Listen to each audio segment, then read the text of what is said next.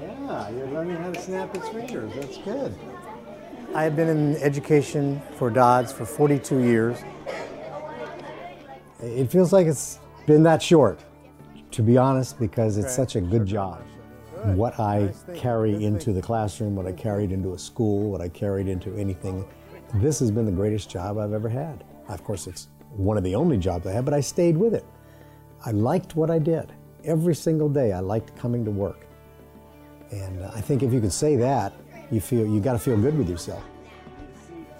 When I got into DODEA, I think is when it started to change for me, because I personally was in a familiar environment because I was a military kid. My dad was in the Marine Corps. These were military kids I was teaching. So I knew a little bit about moving. I knew a little bit about making friends, losing friends, getting organized.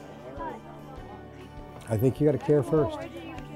If they're not focused because something's going on in the family, dad's deployed, mom's deployed, brother and sister, this and that, I'm thinking about all that. I'm not focused on school. So if you invest in the children, to let them know that you care and you're available, you can listen, you can try to talk them through things, you can try to help them work through some issues that they may have that they may not want to share with anybody else.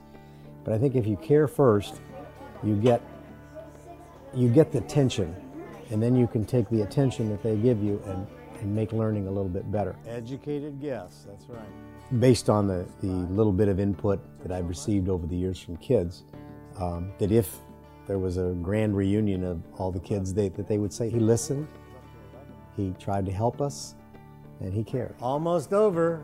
It's almost over. I have announced my retirement this summer.